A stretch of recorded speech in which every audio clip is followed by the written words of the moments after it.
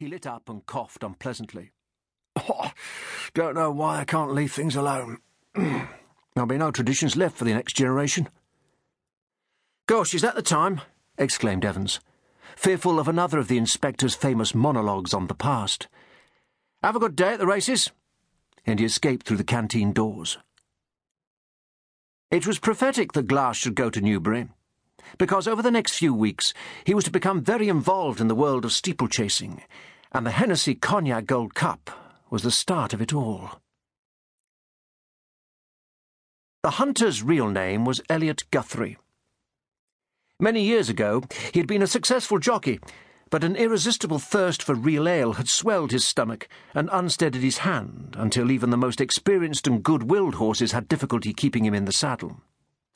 He retired to Fleet Street, where his contacts were able to secure him a post as racing correspondent on the megaphone.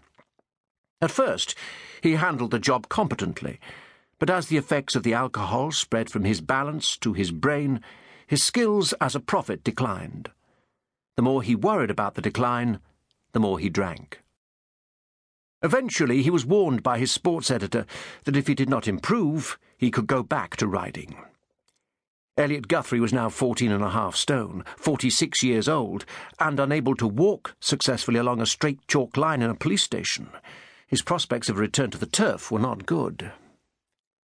Guthrie knew his time was running out, and he would have to start picking winners, preferably winners in big races that would be noticed, and preferably winners that other tipsters had not spotted. The Hennessy Cognac Gold Cup would be an ideal start.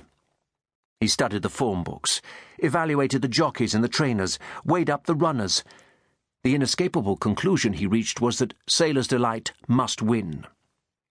In the Cheltenham Gold Cup, run without handicaps, he had cantered home 20 lengths clear, and most experts agreed that the extra weight he was carrying for the Hennessy was derisory and presented no problem to the horse.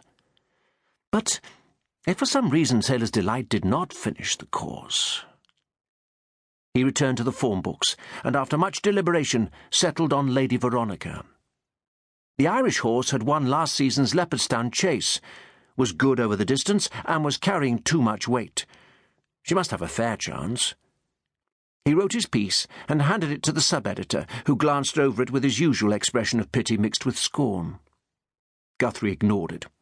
He was convinced that Lady Veronica could win, if only something would happen to Sailor's Delight. "I shan't be in tomorrow," he told the editor. "I'm going to Newbury for the Gold Cup." Dermot Draper read the morning papers with growing apprehension. Draper was a bookmaker, one of the dwindling number of one-shop owners in a profession increasingly dominated by multiples like Corrals and Ladbrokes. He had gone into bookmaking after failing his accountancy exams 5 years previously, and regrettably, his proficiency with figures had not improved. Part of the fault could be attributed to sheer greed. Draper could never allow himself to lay off bets, hoping that well-backed favourites would lose and the stake money would be all his. In real life, as he found out, favourites often win. He came from a wealthy background, but his assets were now swiftly declining. He had recently taken out a second mortgage on his house. His XJ6 had been replaced by a used Ford Fiesta, and instead of her MGB, his wife was now the proud owner of a Raleigh Traveller bicycle. His wife was far from happy with the situation, being the sort of lady who preferred to live on the same exalted social plane as other bookmakers' wives. Any day now he expected her to walk out, taking the 2 babies with her, although these would be less of a loss, as they spent most of the time screaming and wetting themselves. But the alimony settlement would be high.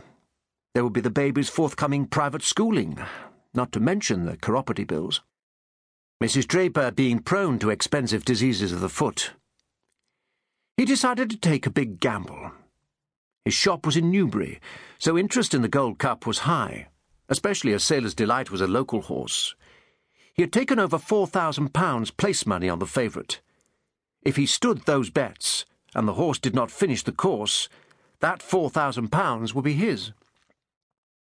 Dermot Draper put on his camel-hair overcoat, adjusted his Robin Hood hat to a jaunty angle, and leaving the shop in the capable hands of his young assistant, set off across town for the race.